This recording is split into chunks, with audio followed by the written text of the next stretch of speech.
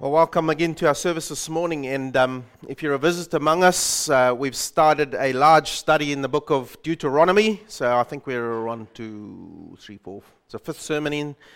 So if you've missed any of it, I really encourage you to go online, and yes, it's us speaking, but listen to the message, catch up on what's happening, otherwise you would have missed out on a lot.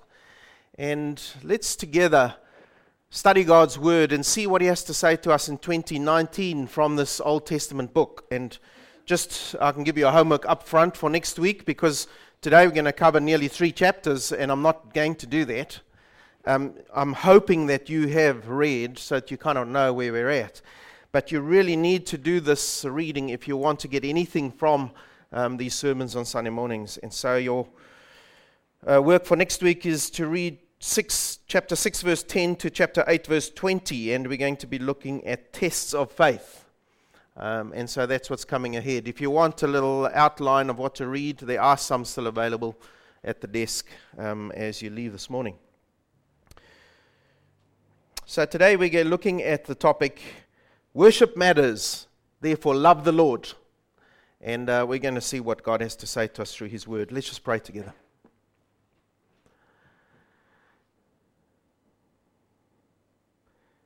Lord, as we turn to your word, thank you that we know that we can trust you, and you have given us your word. And so, Lord, help us to trust your word and to put what we learn from it into practice, and to trust the promises that you've made through your word, and to know you will carry us through into eternity, because you are the unchanging and all-powerful and all-knowing God.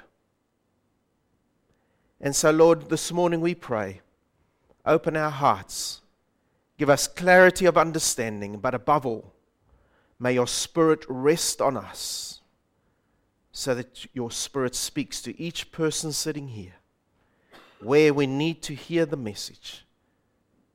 Use this time now, we pray. Amen.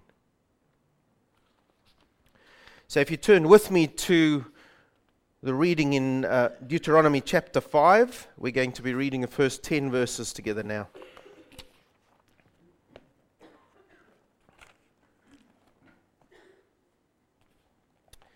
I'm sure you've heard these words before.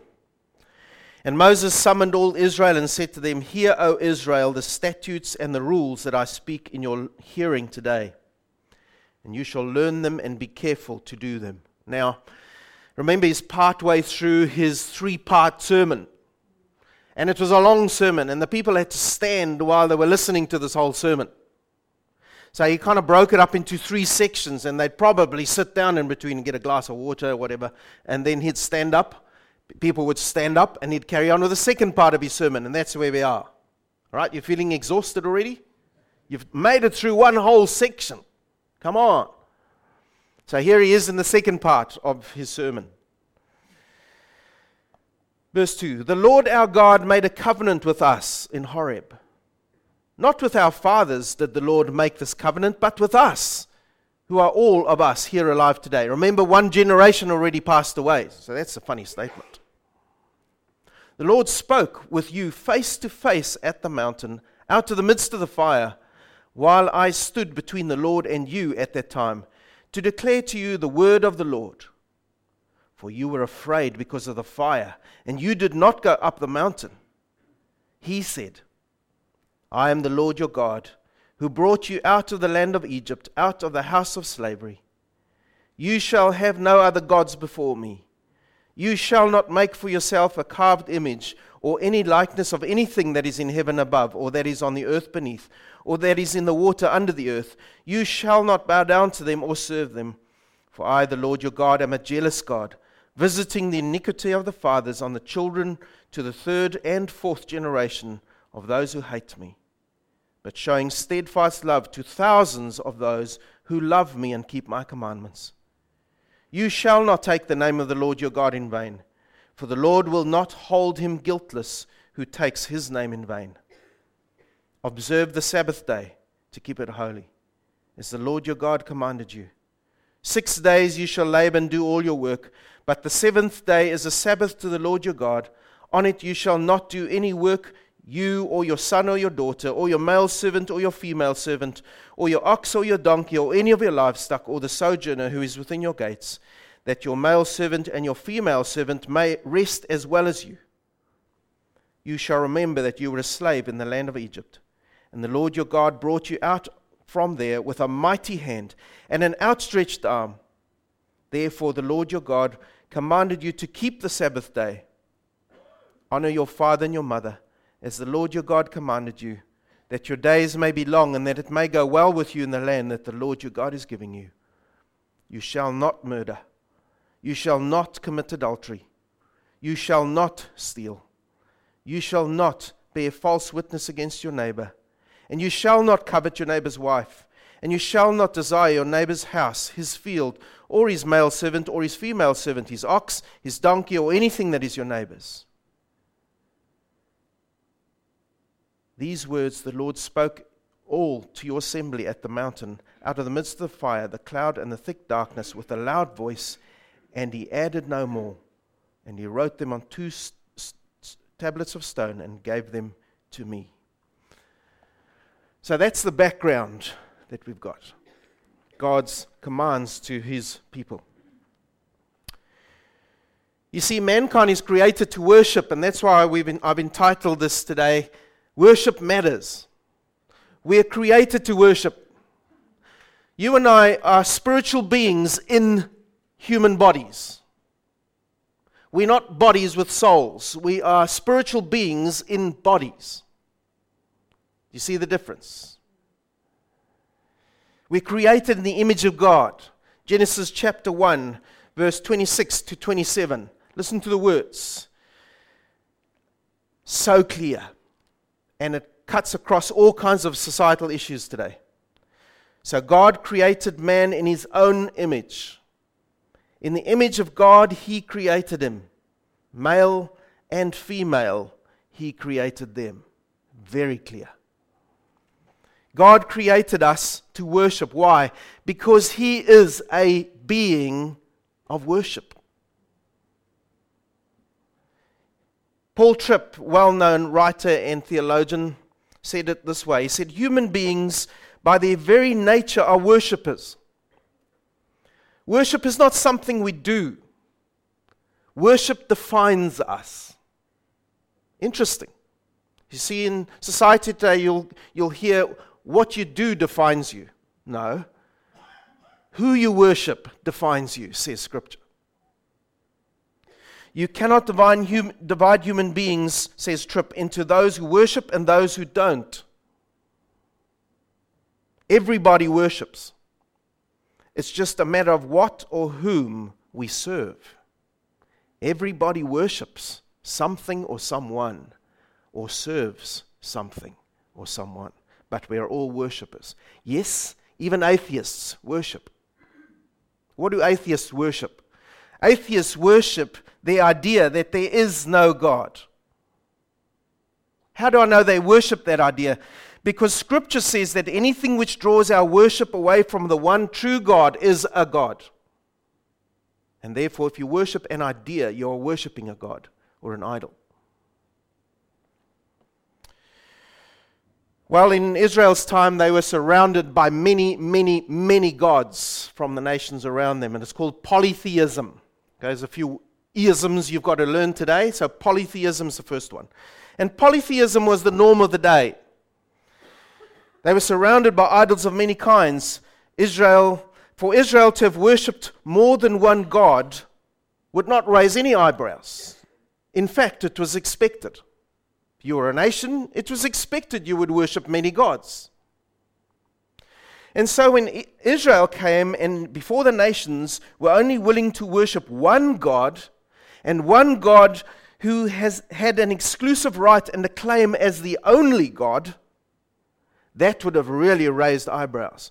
And that would have really made the nations angry. How dare you? Bigots, fundamentalists. We've heard those words before, haven't we, today? How dare you say that you have only one way to God? How dare you Christians say that God is the only God to be worshipped? Bigots, fundamentalists. You see, in today's world, we're also surrounded by many gods. Polytheism is alive and well. Many false gods surround us. Aside from the obvious belief in other religions, with their teachings, divinities, human leaders, there are also the societal issues and idols. Worship of fortune, worship of fame, of power, the next big experience. And then the very current one, climate change. Now, I'm not a climate change denier, but the way that the world is going about this, it has become an idol, because everything is directed at it. You can't open a paper and not hear it. You can't turn on the radio and not hear about climate change. It's become an idol. Romans 1:25 says it this way. They exchange the truth about God for a lie. They worship and serve what God has created instead of the Creator Himself, who is to be praised. And so we're so concerned for our environment, we do not worship the Creator God who created that environment. And yes, as believers, we have a responsibility towards our environment. We should be leading the way we live. We should be leading the way we are sustainable. And we've done badly in the past. We need to do better. But we are not to make nature our God. That is contrary to what God says. And so, in the church situation, even wrong theology can become an idol, which we can worship. How does that work? Well, in the papers this week, you would have seen a denominational leader saying something like this: I don't believe that a loving God would send people to hell. Well, that's a God of His own making, because the Scriptures very clearly says God is a God who sends people to hell for sin that hasn't been paid for, but at the same time He's a God of mercy, and that mercy is available to anyone who would come to Him. There's the true God. Who are we to say who God is? That's an idol. And so even wrong theology can be worshipped. You see, the problem is our hearts are idol factories. We make up idols all the time. As soon as you're away from God's word, there's an idol in your life. And many idols take the place of worshiping God. So how were Israel to worship God as we come to this passage in Deuteronomy today? You see, God defines true worship for them. He says to them what it must look like. And so we read about that in Deuteronomy 10, verses 12 to 13. Just flick across a few pages, and you'll come to this definition that God Himself gives of true worship. Here it is. Deuteronomy 10, verse 12. Now, Israel, what does the Lord your God require of you? But to fear the Lord your God, to walk in all His ways, to love Him, to serve the Lord your God with all your heart, with all your soul, and to keep the commandments and statutes of the Lord, which I am commanding you today, for your good. There's the definition. And we're going to look at it this morning, even inside this passage today.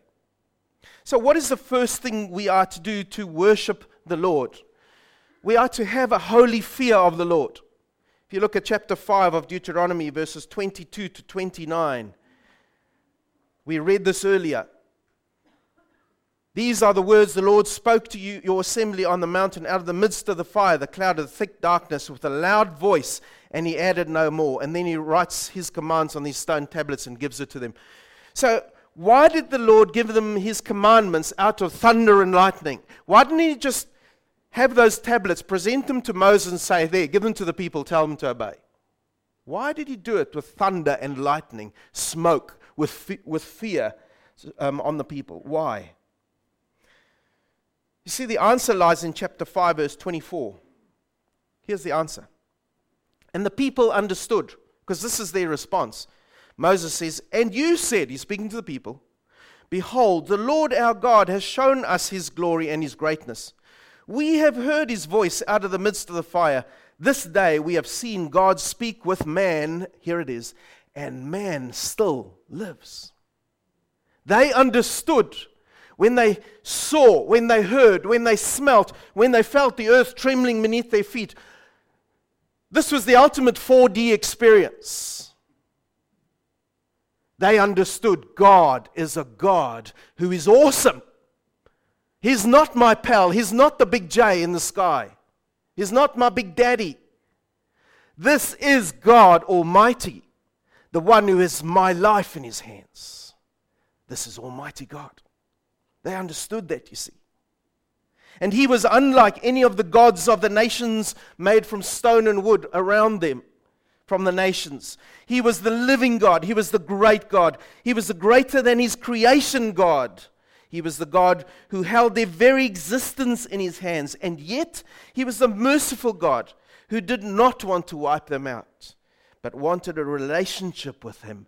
And so he gives them his 10 commandments. He said, live by this, and you will live before me. And so that's why they got the 10 commandments. And he says to them, yes, I'm the omniscient, the all-knowing, the all-powerful God, and I want a relationship with you. And I will be your God.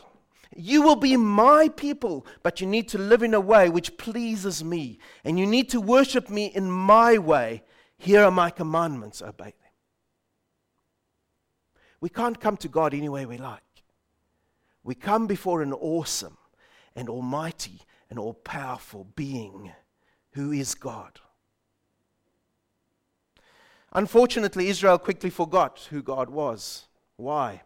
Because they asked Moses, out of their fear, to be their representative. We don't want to go up that mountain, Moses. You go in our place. Very brave of them.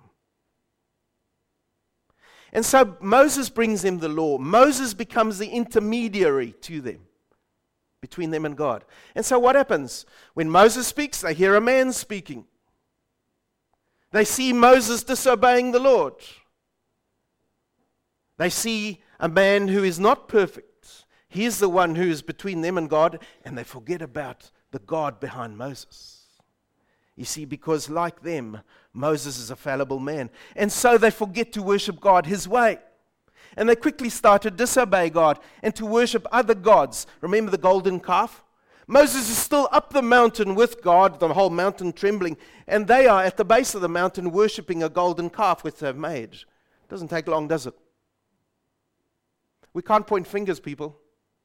We very much the same. We also suffer from short-term memory. You see, why do people today not worship God or obey his commands? Because there is no fear of God today. People don't care who he is. Society doesn't care who God is. And so they don't live his way at all. And the sad thing is they can't see it, because sin dulls their eyes to it. And the deeper they get into the sinful life, the more they don't see it. That's the nature of sin. And so we've got an urgent task to take the gospel out, because without that, they are just being anesthetized into eternity without God. People don't know God. They don't fear him. And even those who know who God is, because every single person knows that there is a God, it's in their very DNA, but they either deny him outright or deny knowing him and just couldn't be bothered. It's not much better amongst believers today. Those of us who claim to be saved by grace, you see, we too, many of us, have lost our fear of God. We've lost our sense of being aware of him and him being with us. This awesome majesty and power of God. We've got a tame God that we worship. We focus only on one or two attributes. Maybe the loving God and the forgiving God. But you see, if we are to love God, we have to understand why we are to love God. And if we are to understand why we are to love God, we need to understand what God has saved us from. And if we are to understand what God has saved us from, we will understand the consequences of being in his awesome presence covered by sin. What are those consequences? consequences of being in the presence of the holy God, the one who is without sin, is eternal punishment and being removed from any blessing from God at all. There's the definition of hell. Being removed from any blessing of God at all, not the smallest one. That's what hell will be like for those who do not know the Lord. God will be present, but his blessings will not be present. He will only be present as the judge. That's a terrifying thought. This is the awesome God, the one who has control of our lives, the one who gives the populace in general, even those who do not believe, general blessings of his grace. And so that when they open their eyes in the mornings, whether they know him or not, that is a blessing from God.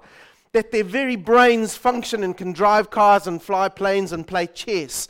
That is a blessing from God. The ability to eat food, to taste food, is a blessing from God. Down to the smallest little things, it's a blessing from God. When he withdraws his blessing, even the last one, it will be hell. He is awesome and holy. And so true worship of God starts with a healthy fear of God. Psalm 86 verse 11 says this, "Teach me your way, O Lord, that I may walk in your truth." Here it is. "Unite my heart to fear your name." You want to walk in the Lord's ways, then fear his name first. It's a good fear to have. It puts us and shows us our place. We are not the ultimate human of humanity and of humanism. Secondly, if we are to worship God, we are to love our Lord. And I love this verse. Chapter 6, verse 4. I told you had to read the rest. Chapter 6, verse 4. "Hear, O Israel, the Lord our God, the Lord is one." And the stress on this little section is the Lord our God. I'm centering on that word "our." You see, this is the core of Jewish worship. The Shema. Shema means to hear. Verses 4 to 9 kind of summarizes what Jews, when they gathered together to worship today and in the time of Israel, would say together as the core of their worship, as they started their worship of Yahweh. They would say the Shema together, those verses. And we're going to look at all of them now, but only verse 4 for now. And here's the core of it. The Lord. If you've got a Bible that uses capital letters, I hope you do, the Lord would be L-O-R-D, capital letters. That means the word Yahweh, Y-H-W-H. The tetragrammaton, which is a consonant word with no vowels, meaning Jehovah. It says literally in the Hebrew, Yahweh, our God, Yahweh, one.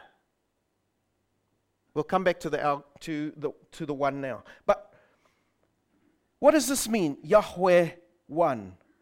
The word Yahweh means he brings into existence whatever exists. He's the source of all life. Yahweh. He's the all-powerful Yahweh Asher Yahweh. Jehovah, who is Jehovah. He is Yahweh, who is one. The one Lord. Now, he's not just describing the unity of the Trinity, the three gods in one. That's not necessarily all that this word means. But what it really means is what the point of it all is, he is the God to be worshipped. He is the only God who is God. There is no other God to be worshipped. All other gods are fake. There is only one true God to be worshipped. That's what the one means in the Hebrew. He's the only all-powerful living God, our God. That's amazing, isn't it? It shows a statement of exclusivity. He's the one, the only true God. And he's the one that we say is our God. Now, immediately we say he's our God, it's consumer. He's our God. He belongs to me. Well, actually, the Hebrew has it quite differently. The Hebrew has direction in the owning. And it always goes from the powerful to the weaker. So He is the powerful God who is our God. I got that this week again as a fresh birthday present. This was fantastic. He is the powerful God who says, I am your God. You are my people. I choose to love you. That gave me goosebumps. He's our God. Consumer me says he's our God. Yes, but He says, I choose you. I, the all-powerful being, the omniscient one, the all-powerful one, I have come and I say, I choose you. I want to be your God. That is powerful. And in response, we say, yes, He's our God. We get it. I'll tell you a little story. I made this one up. Just so you know. You won't find it on Google. Sorry. Suppose you would after this. Anyway. There's this good king riding along on his horse, medieval times. And it's a dark night, it's raining. And he rides past these soldiers who are on their way to the king's castle. And in a cart on the back of a cart, there's this cage. And inside this cage is a man who's bedraggled and very downcast because he's on his way to the king's castle to get executed. And the king stops.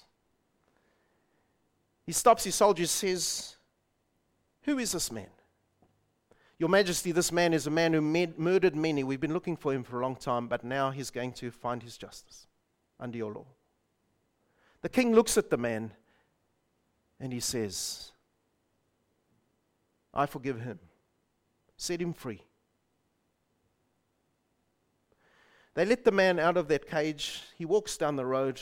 He can't believe what's happened. He comes across a fellow thief and a murderer. Why are you out?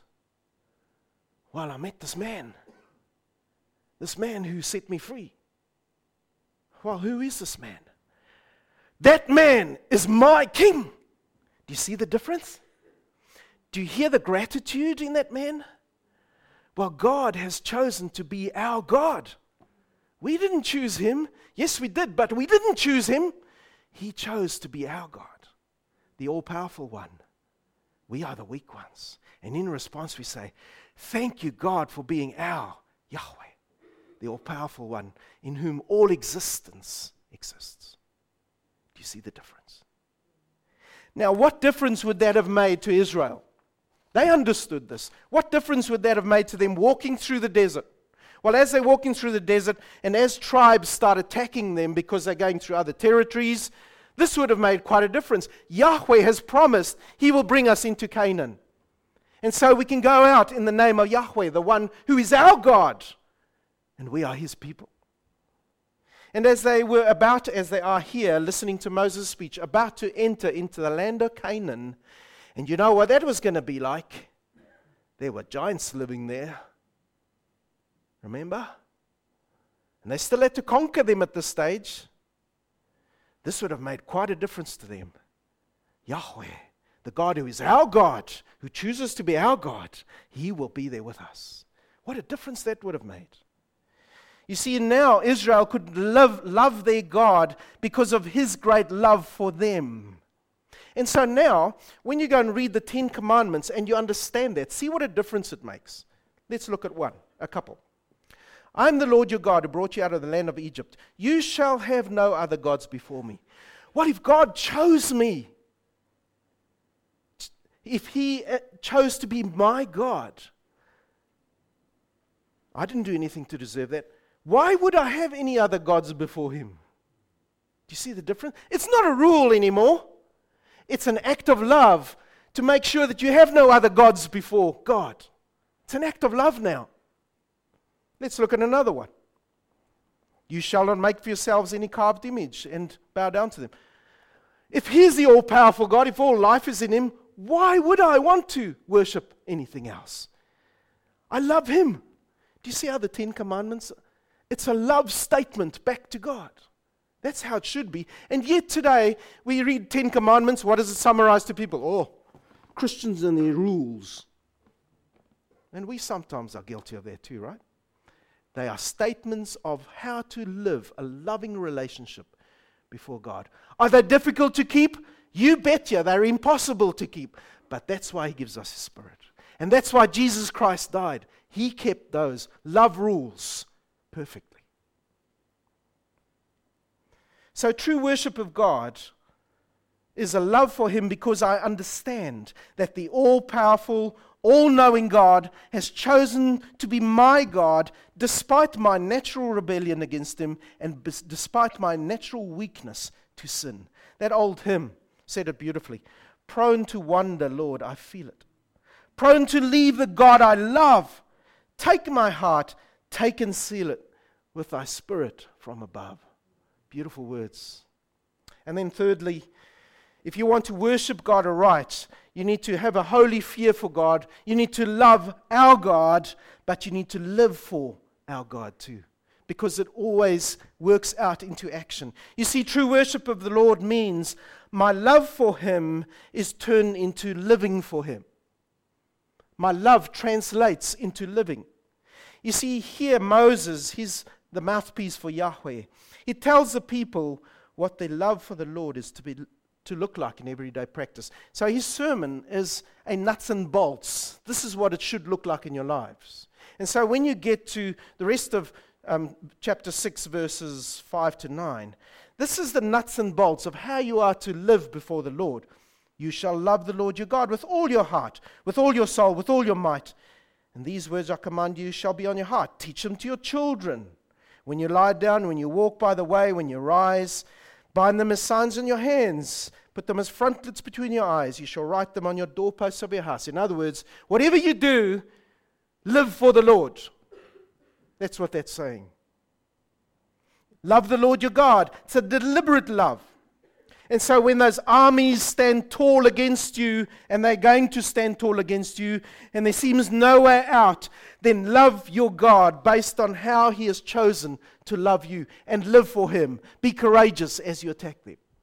God is with you. In today's language, we'd say, when the armies come up against you, when nothing makes sense anymore, when life is around you, you've got that report that you're going to die, it's a matter of time, then God's word says to you, fly on your instruments. There's cloud all around. Fly on what your instruments are saying. I had to bring aviation in. It's my birthday. What are the instruments in the Christian's life? God's promises. God's promises. Fly on His promises. The world around you and everything around you will point against that. But hold to the promises of Yahweh. Hold to Almighty God's powerful promises to you. He will bring you through. Trust Him. Tell your trembling soul to love God. He will be faithful to you. You see, Romans chapter 8, verse 30 to 32, and just the one verse says, if God is for us, who or what can be against us? Believers, did you hear that?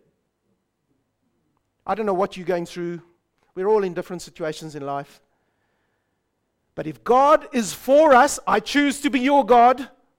What can go against us? Who is God? Almighty, all-powerful, all-knowing, got the universe in His hands. That God says, trust me. So love Him with all your heart, soul, and might, with the totality of your being. There's no small section of your life that you've got this private. Keep out God. Notice on. No area of your life is your own. Love God with all your life. Totality. Think over these words. May these words dwell on your heart. I will put them on your heart. You see, Israel were to think about these words that Moses was speaking as they were conquering the people of Canaan. They had to think about these words as they were interacting with the enemies that they had taken captive, if they were fortunate not to get killed. They had to think about these words that God had given them when they were bringing up their children. They had to think about these words of Moses when they were spending time with their wife, when they were purchasing the next mule cart, when they had to acknowledge Yahweh in everything. Teach them diligently to your children, says the Lord. You can't get more practical than this. We just fail so quickly. That's the problem. 10 Commandments not hard. Teach them diligently to your children. So whatever you're doing, teach your children when they are young. Aristotle famously said these words. He said, "Give me a child until he is 7, and I will show you the man." Those are frightening words, you know. We've had kids. Jenny, are they here today? Who shapes your children? If it's not you, their kindy teacher, because they spend a lot of time with people, their teachers at school. Someone will shape your child if you don't, when they're small. And so find opportunities every day to bring up your children, to illustrate God's teachings to them in real life. They need to see how to apply God's word to my life in practice. And so when they're with you in the car, and you see that car cutting in front of you, and you sin by whatever, getting on their tail, saying something, whatever. I know. In front of your kids, use that moment to say, that was wrong. I shouldn't have done that. I'm sorry, Lord. I'm sorry, kids. I should be more patient. Use those as teaching moments. Instead of buying your next flash TV, we've just seen in the paper today why WAM is bringing the ship around, which is going to take sight and the gospel around to the people in the islands, right? There's an opportunity. I'm using it as an example. Instead of your flash TV, why don't you, with your kids, talk to them and decide, hey kids, instead of buying the new TV, we'd all like a new TV, right? Yes. Instead of buying the new TV, why don't we give some of this money to this mission ship? And let's go and see them when they come here to the dock. And take your kids. Big ship. Let them speak to the crew. Ask the crew what they're going to do. You know, God uses those moments to shape our lives and your children's lives. Who knows? There could be another James Hudson Taylor or whoever in your kids. God uses these moments. We need to show them the relevancy of God's word. Bind them on your hands. Whatever you do, the Jewish people take this literally. Many of them do. And they've got their phylacteries or their mezolot, they call them. And they actually have a little box with God's word on their hands and as frontlets between their eyes. And they've literally put God's word on their doorposts. Can't be a bad thing, I guess. But it was meant here as a picture. Whatever you do, do it for the Lord. Live for the Lord because He is your God. You are His people. And why must we do that? And the answer is in verse 12. Here it is. Why must we live in this way? Lest you forget the Lord who brought you out of the land of Egypt. You see, we must remind ourselves constantly of God's word to us. We must teach our children constantly about how God's word applies to us. Why? Because we've all got short-term memories. And we need to keep reminding ourselves. Otherwise, we so quickly start taking credit for the good around us to ourselves. I've got this stuff because I worked so hard. No, my friend. You've got this stuff because God gives you the ability to work so hard. So give Him praise. You know, I'm nearly through with this.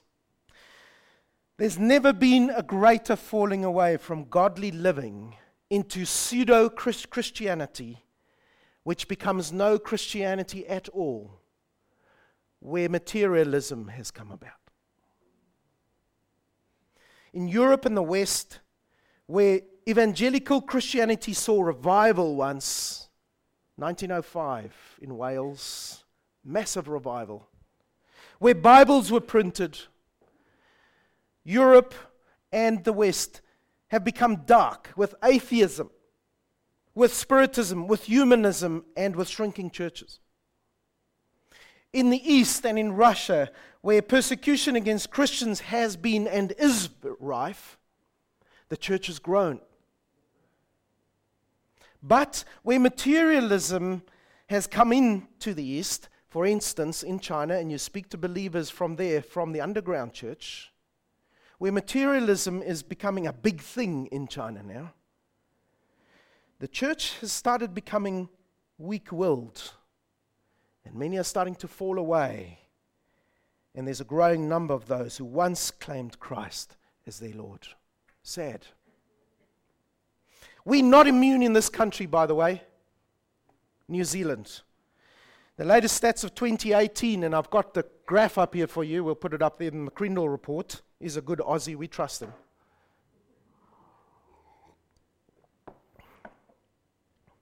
Look at what's happening to Christianity in New Zealand. The latest stats say that 33% only of Kiwis claim to be Christians now. That's just claim to be Christians. Of those, 16% attend church at least once a month. All right? And of those, only 9% are actually active in their churches. That's sad, people. But yet it's an opportunity for us to do something about it.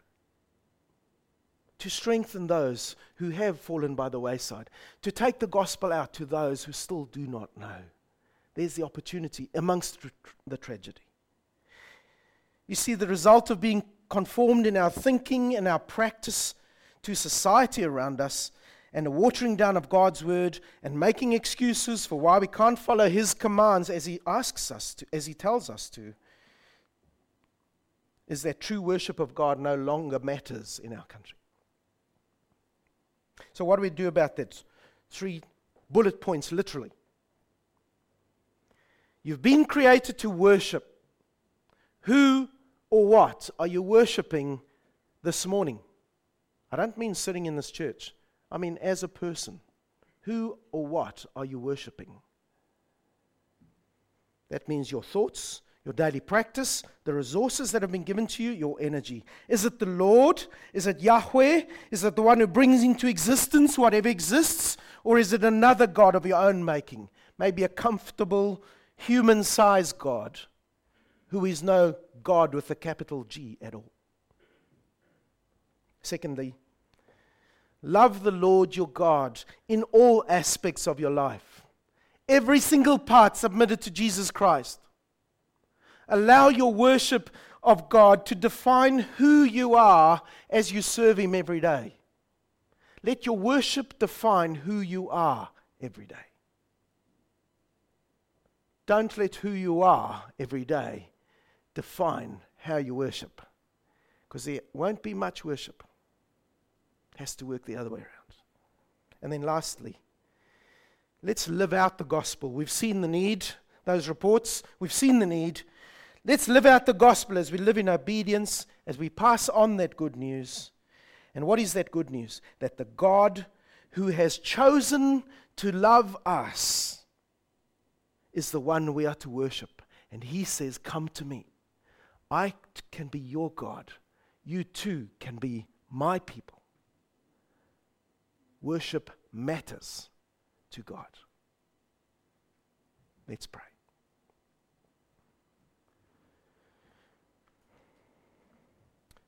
Lord our God, thank you for your word. Thank you for the reminder in your word that our eyes so quickly go off who our real God is. And our eyes are so quickly sidelined into society and everything society has to offer. And very soon we've forgotten that you are the source of our blessings. And Lord, we've forgotten that you are the God, the all-powerful one who chose us and even made it possible for us to choose you. Lord, thank you. And may we live grateful lives this week. May we live lives before the world which show that this all-powerful Yahweh, that you are our God. May we live lives which show that we trust you and your promises. Whatever you've said, we will trust you with our lives. And when the world sees that type of trust, it points to you, a God who is a living God, a true God, a God not made out of materials, the one who is everlasting. Help us to be true lights and true salt in this world you've put us in, to your glory and to the glory of your kingdom, Jesus Christ. Amen.